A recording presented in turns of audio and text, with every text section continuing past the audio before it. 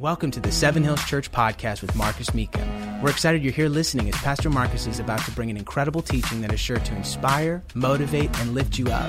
You can visit us on our website at sevenhillschurch.tv or download our free Seven Hills Church app to watch or listen to more exclusive content. Thank you for tuning in, and we hope you enjoyed the message.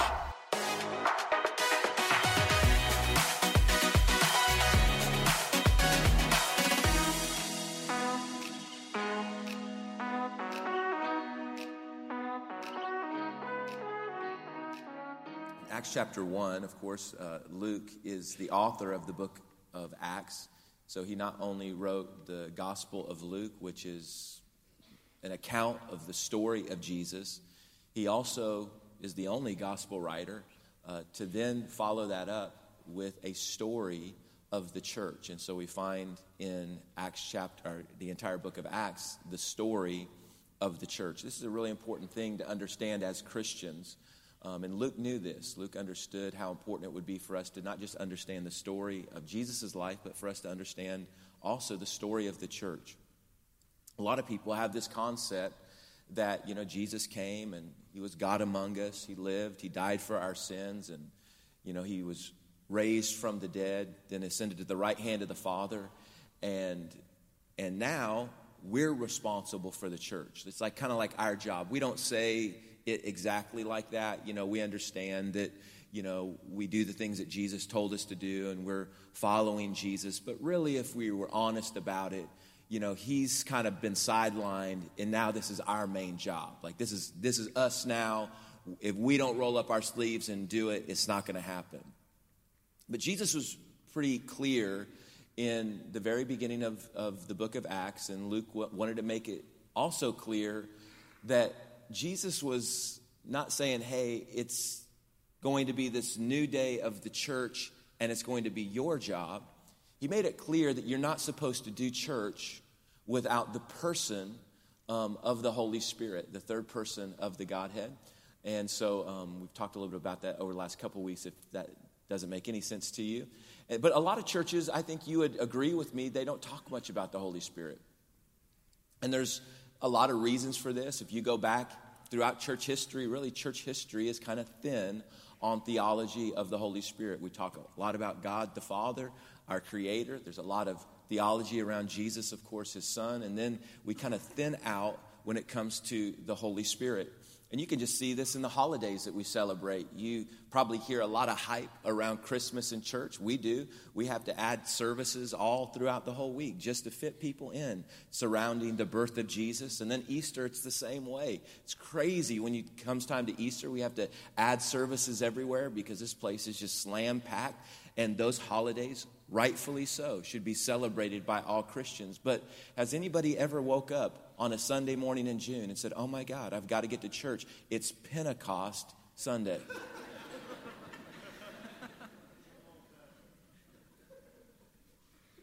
And that in a very simple way gives you, and when I say Pentecost, I'm not speaking about Pentecostals.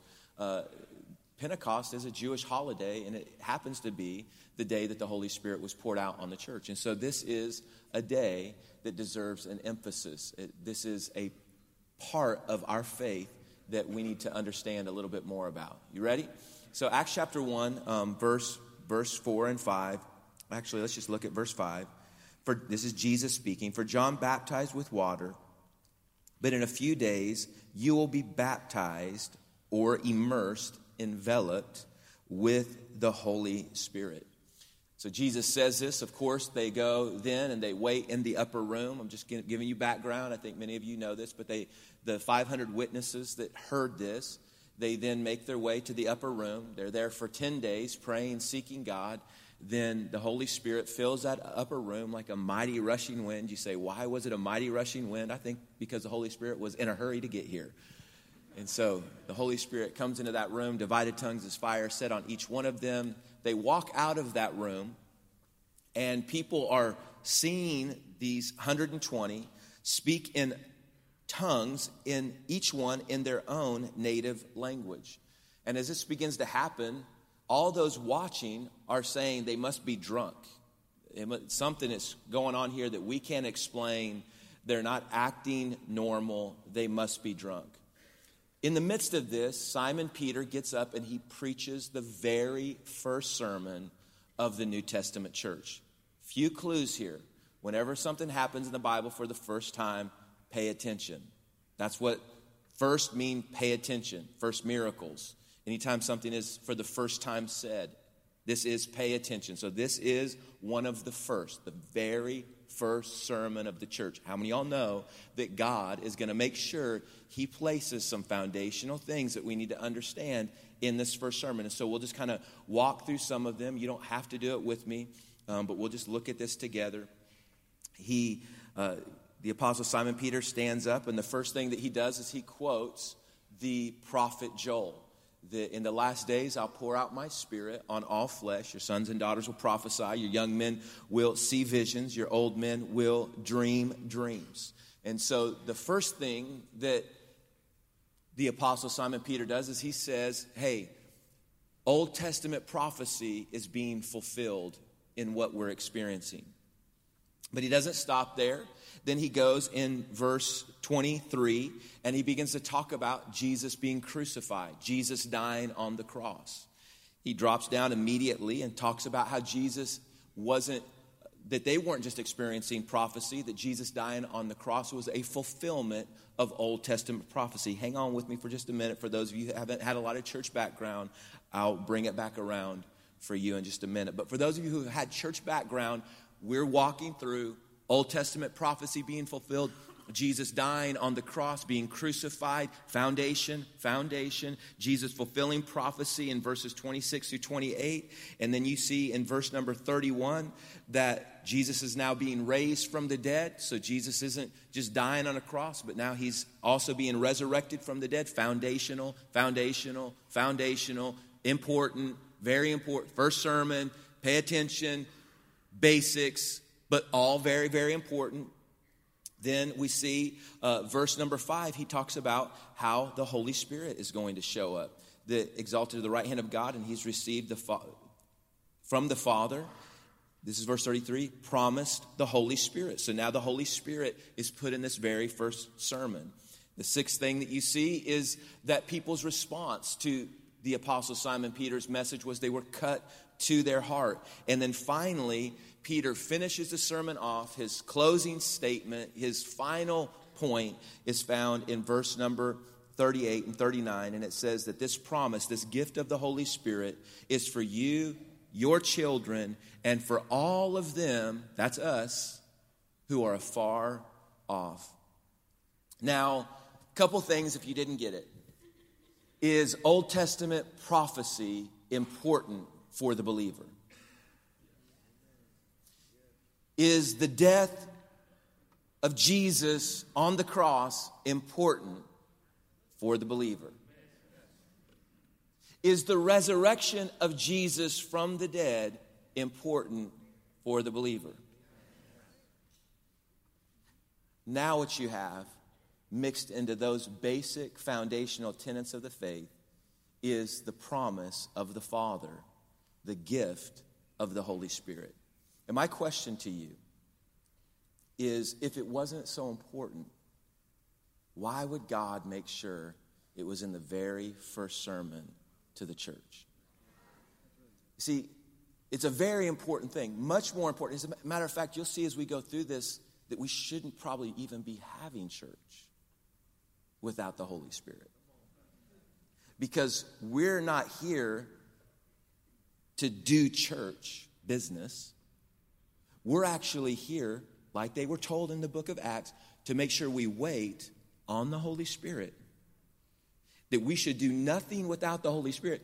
Our job is to actually find out what he wants to do and cooperate with him in the earth. That's our job. That's the church's job. Getting ahead of myself just a little bit. Okay, so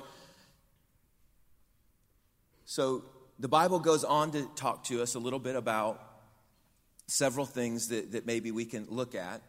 So all throughout the scripture, you have the Holy Spirit showing up. He doesn't just show up in the book of Acts. He shows up all throughout the Bible. Maybe one of the best ways to play around with this would be just like you see Jesus all through the Old Testament. In other words, Jesus didn't show up 2,000 years ago, being born of a virgin, live for 30 years, and then die on the cross. was raised from the dead. No, Jesus was here from the beginning. And the Bible shows us all throughout the Scripture, even before he showed up in flesh, he was in the earth. He was working through people. Well, the Holy Spirit has been active throughout human history as well. And so you can find the Holy Spirit all throughout biblical history. He's all there, not just in Acts, he's all through the Bible. All through the Bible you can find him. And I'll just give you one example. We know Jesus, when he was being baptized, that the Holy Spirit descended on Jesus like a dove. Now notice the language, the symbol is he is like a dove. Now most of the time, in religious circles, if you even bring up the Holy Spirit, immediately the image people have in their mind is some people in the mountains of Kentucky, God bless us, and handling a snake. Right? But the Holy Spirit, when God talks about what the Holy Spirit is like, it's like a dove. Well, if you were the enemy, wouldn't you want to make something beautiful and wonderful and powerful to God's people a little scary? So the enemy takes these extreme, really rare situations and tries to make us think that that's the Holy Spirit. So we'll withdraw from it and stay away from it. But if we go to the Bible, the Holy Spirit is a dove. He's not a fierce eagle. He's not the mighty lion of, the beast of the field. He's not the strength of an ox, and he's definitely not a serpent or a scorpion. The Holy Spirit is a dove. Beautiful, faithful, loyal, messy, gentle, and loving. And the Holy Spirit, whenever he wants to show up in anybody's life, just so you know, anytime the Holy Spirit shows up, anytime the Holy Spirit moves in your life, it's because he wants to do something wonderful. The Holy Spirit, whenever he shows up, will do nothing but bless your life, build your life, and strengthen your life. When it comes to the Holy Spirit, can I just help you? There's nothing to be afraid of. He's a dove, like a dove. Well, you go back to the Old Testament. If we want to, let's go to Genesis chapter 8. Genesis chapter 8, there's this story that you've heard a lot about. And it's the story of, God judges the earth, and there's 40 days of crazy, crazy rain, and the entire earth is filled with water, flooded with water. And in verse number 6, everybody doing okay? You doing good? Y'all are so quiet this morning at 9 a.m. Okay, verse 6, after 40 days, Noah opened the window, this is of the ark, and he had made in the ark, there you go, I got ahead of myself, or the Bible, and sent out a raven, and he kept flying back and forth until the water had dried up from the earth. Then he sent out a dove to see if the water had receded from the surface of the ground, but the dove could find no resting place. And so, I'm trying to figure it out. Verse 10, he waited 7 more days and again sent out the dove from the ark. And when the dove returned to him in the evening, there in its beak was a freshly plucked olive leaf or olive branch. And then Noah knew that the water had receded from the earth. And he waited 7 more days and sent the dove out again. But this time the dove did not return to him. So you have here in Genesis the 3 different dispensations of the Holy Spirit. The first thing that happens, again, the judgment waters flood the earth. Noah is in the ark. His family is there.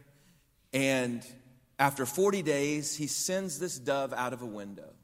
And the dove circles the earth, is flying around the earth, and the dove is looking for a place to land, a place to rest, the Bible says. But after many days, the dove finds no place to rest, and so it comes back. Noah reaches his hand out of the window of the ark and brings the dove in close. There's a sermon right there. Just brings the dove in close to him. Then after 7 days, sends the dove out again, and the dove this time goes out and is circling, looking to find a place to land, looking for maybe the top of a tree. This time the dove finds the top of an olive branch, or of an olive tree. So the dove comes down, lands on the olive tree, and plucks the olive branch off, flies back to the ark. Noah reaches out his hand again, brings the dove close, and the olive branch tells Noah that the waters are receding. It's telling Noah, hey, it's almost safe. Noah waits 7 more days, sends the dove out again, and the dove goes out and finds doesn't return, speaking of the fact that now the dove's good. The dove's found a place that it can rest and enjoy the rest of its life. So the 7 dispensations of the Holy Spirit work this way. So throughout human history, this is how the Holy Spirit has worked with the human race. Number 1, we see him being sent out and finding no resting place. This would represent in the Old Testament how the Holy Spirit worked. How the Holy Spirit worked is the pattern was very similar to that. In the Old Testament, the Holy Spirit never rests.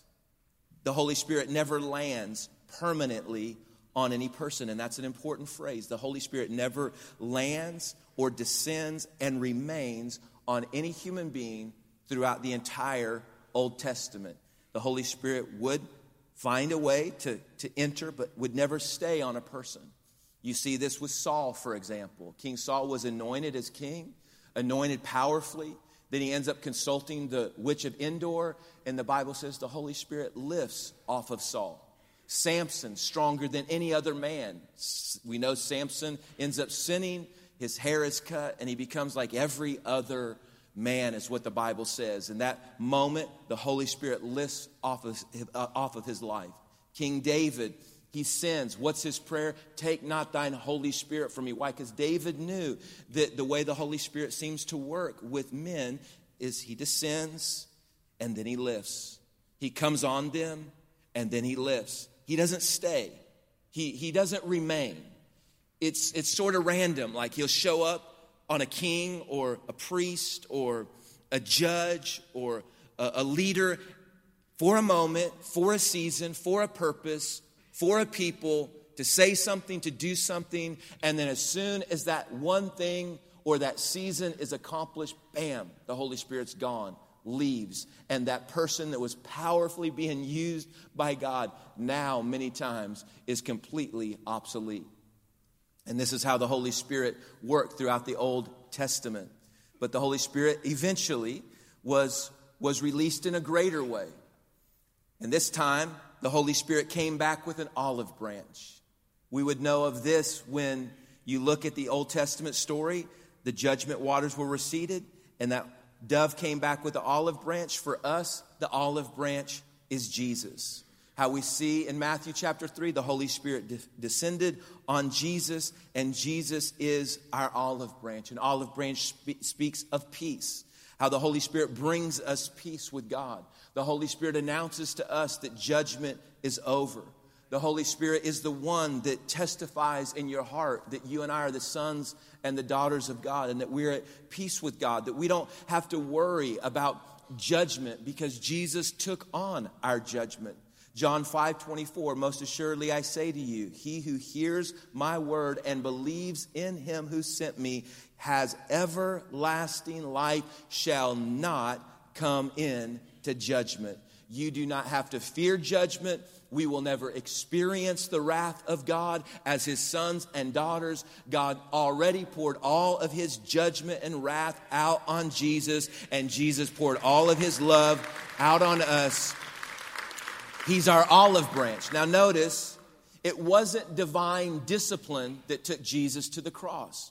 Jesus was being baptized in the River Jordan, and the Holy Spirit descended on him and remained. And Jesus consistently talked about his total and complete dependence on the Holy Spirit. Had the Holy Spirit not been there, Jesus would have never been able to fulfill the assignment of God on his life to die on the cross for our sins. So judgment is over, peace with God. That's the second dispensation of the Holy Spirit. But we again read about it, how Jesus says, hey, listen, the Holy Spirit's not done. The gift of the Holy Spirit is not done. So then we have the final thing, that the dove was released out of the ark, but never returned. This represents the day that we live in, that the Holy Spirit came to stay. It's not like in the Old Testament, how he would show up on a person and then lift. The Holy Spirit came to remain, came to show up in your life and never leave. He's with you is what the Bible talks about. You don't ever have to fear the Holy Spirit lifting off your life. You don't ever have to wonder, man, I messed up. I made a mistake. I shouldn't have said that. I shouldn't have looked at that. I shouldn't have acted that way. And now maybe is God going to not be with me the way that he has been in the past? No. The promise of God in the dispensation that we live in is the Holy Spirit has come to stay. He has found his resting place on the people of God. He is the answer of Jesus' prayer in John chapter 14, that when he leaves, that we would have an advocate, a helper, a paraclete, a corner man that would come alongside of us. Now, what does this look like? How does this look to a believer? Said a lot of things, but how does this look to a believer? Ephesians chapter 1, we'll go through a few things quickly and we're out of here. Ephesians chapter 1 and verse 13. Ephesians chapter 1 and verse 13. It says, and you also were included in Christ when you heard the message of truth, the gospel of your salvation. When you believed, you were marked. In him you were sealed by the promise of the Holy Spirit, who is a deposit guaranteeing. He's already made the deposit. This deposit guarantees what we're talking about here. Our inheritance until the redemption of those who are God's possession. In other words, he's going to ultimately deliver us in to his promises and plans for our life to the praise of his glory. What does it look like to be immersed, baptized, enveloped by the Holy Spirit? Well, we have here an envelope. And inside this envelope, I've placed a letter. Well, just a blank piece of paper, actually, because I'm so creative. This letter is you, your life, God's plan for you, God's destiny for you. And once the letter goes inside,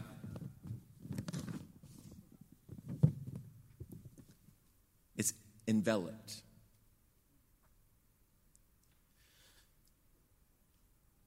It's covered, it's hidden, it's protected.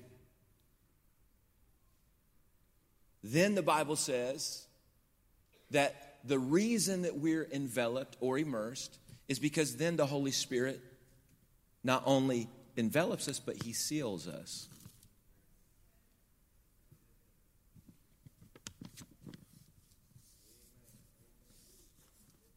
So the reason that the Holy Spirit seals you is we know if this letter goes out and it's not sealed, then any random person can have access to the contents on the inside. But God understood how critical it was that the content be protected, that the content be preserved, that he made sure he not only enveloped you and I, but he seals us with the Holy Spirit of promise. And the only way you can get to the letter is if you break to the seal. And the only way the enemy can get to you is if he breaks the seal, which, by the way, is a supernatural seal. If the devil wants to get to the content of your destiny and your purpose and what God's placed on the inside of you, can I help you? What he has to do? He has to get through the promise and the power of the Holy Spirit. He has to get through the supernatural seal that God has given you. Isn't that unbelievable? But he not only envelops us and seals us, the Bible says he's marked us. He's stamped us. I'm sorry, no, I'm getting ahead of myself. Not stamped us, he's given us the address. He's marked us. The address, again, this is where this letter begins, and this is where this letter ends. The address is the evidence that this letter began somewhere, but it's on its way to someplace. It's got an address. It's got a divine destination. It's got an anointed address. So the Bible says we've been enveloped and we've been sealed, but we've also been marked, or we've been given an address, which means you and I may not look like much at times, but we can look back at where we came from. We know that we're not where we need to go, but we can also tell that we are on our way somewhere. We're moving in the right direction, that we've been given a divine address. I don't know about you, but when I send a letter in the mail, you put it in that box. Now, that letter may have tons of valuable things being said. Goes into a cold mailbox. Ends up being ripped out of that mailbox and thrown in a box. Ends up in some mail room being pushed around, shuffled around. Eventually ends up bundled together with a bunch of other random pieces of mail. Then it's thrown in some bag, driven in some truck. And eventually it gets to the address. But if the letter could speak, along the way, it may not feel like its destination is as important as you intended it to be. Along the way, it may look around and say to itself, man, what am I doing here? What's going on? What is this? Have you ever done that? Have you ever said, God, you said I have this great destiny. You said I have this great purpose. You said I have this great assignment. You marked me. Okay, wonderful, great. But what is this? What is going on here? I don't feel like I have a divine destination. I don't feel like I am someone of great value that you are trying to accomplish something. I don't feel that way. And that's where you and I have to know that that's what the Holy Spirit does. What the Holy Spirit comes in and he says, listen, God's enveloped you, he's sealed you, and he's given you an anointed address. You have to trust the process. Destination is the place. Destiny is the process that we go through in getting to that place. It doesn't always look the way that it needs to. And how does the Bible say you know that God will fulfill that divine destination and destiny in your life? It's because you have been given a guarantee. The deposit's already been made. The stamp has already been paid for. Done, paid for. Done. And it was more than a 47-cent stamp, by the way. There was a great price that was paid. So that you and I could be enveloped and sealed and marked and stamped. There was a significant price paid. So we never have to wonder whether or not God is going to fulfill the destiny on our life. He has stamped us. He has guaranteed everything that we need, which, by the way, it's probably more like a first-class stamp.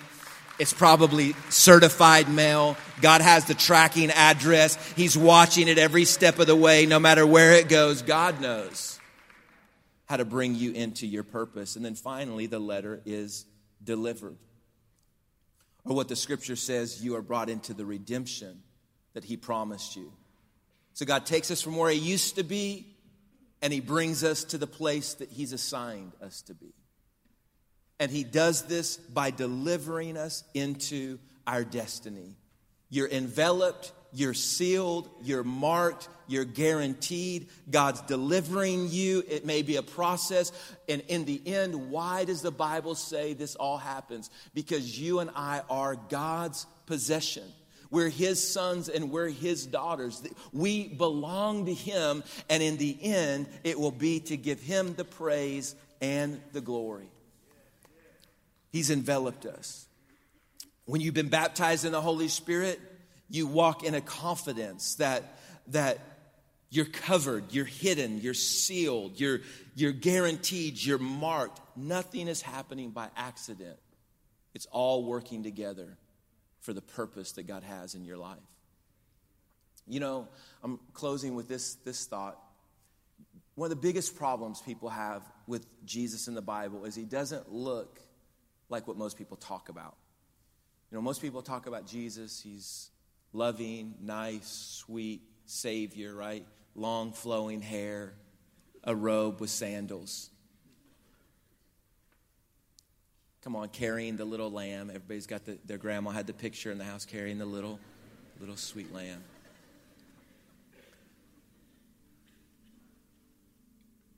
But there are some moments that Jesus looks nothing like that. There are moments, if you really study Jesus, he was a very strong leader. Very strong. Very sure, very clear. Had no problem standing up against something that was wrong. Had no problem confronting the evil of his day. Even to the extreme that it didn't matter if the political forces of his day throw him on a cross. He was unrelenting, fearless, sure, enveloped. The dove descended and remained. He was sealed, marked, stamped. He had a destination. And that destination required that the Holy Spirit be in his life. One example that I would give you of how this plays into our world. Remember the time that Jesus walks into the temple and he gets so angry. He's so upset. He's so mad that he can't even in the moment say anything. He leaves, and the Bible says he actually makes a whip. Think, he doesn't go buy one. He doesn't go borrow one. He needs so much time to calm down. He's cutting the leather strips. He's weaving them together. He's making a whip. He goes back to the temple and he throws over the tables. Everybody's freaked out and he runs everybody out of the temple. And he says, "You've misunderstood the purpose of my house." A lot of people make it that they were misusing and their money and all that stuff. And I'm not saying that wasn't part of it. But that's not the complete picture of what he did. He says, "My house shall be a house of prayer." Right? And prayer, at its best, is a dependence on God. It's God, I need you. I need you. I don't need you in every single thing every day. There are some basic things you've given me the ability to tackle. But there are some massive things in my life that I need you. I'm dependent on you. Jesus, as he's doing all of that, he goes and there's a cage. And the Bible says there's doves in that cage. And he unlocks the door of the cage and he lets the doves go. He lets them out. When he's making the statement of what his house will be like, there it is again. The Holy Spirit's not a dove, it's like a dove. And I would dare to say that in most people's lives, in most churches, if Jesus were to come in, we would have the dove caged up. And if Jesus were to show up and pastor a church, he'd say, "Let the dove out. Let the dove out. Let the dove have his way. Let the Holy Spirit have his way." Not in a church service, in every person's life. The Holy Spirit came in and rested on every single person. And then every single person, bam, Simon Peter went this way. Thomas went this way. John went that way. The 3,000 that got saved dispersed, some to Asia, some to Italy and Rome, some to India, all over the world. They dispersed. And that's what the Holy Spirit did. He took them to those places. You see, as a pastor, my job with you is to tell you your job is not to come and have an exchange with me where we preach a sermon, we have good worship, we have good kids stuff, let's clap, and we're done. My job is to tell you, listen, you have to be baptized in the Holy Spirit. You have to be enveloped. You have to be sealed. You have to be marked, guaranteed, stamped. Why? So you can be delivered into that divine destination that God has for you. Any other way, can I tell you what church is like? I have to preach good enough to make you want to do the right thing. Which we know that's not going to work.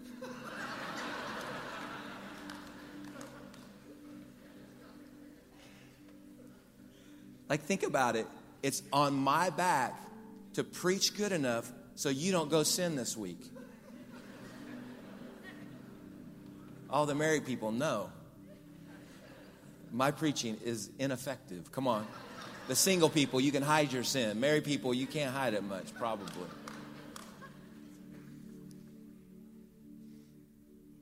I have to preach good enough that you'll want to use your gifts to serve the advancement of the kingdom of God. I have to preach good enough that you'll want to actually go out and live a life of love and compassion. I have to preach good enough that you'll actually want to come back. That's a huge responsibility. Or I just open up the cage and let the devil loose. And that's what his house is about. It's not about good music, which we have unbelievable music. It's not about great preaching.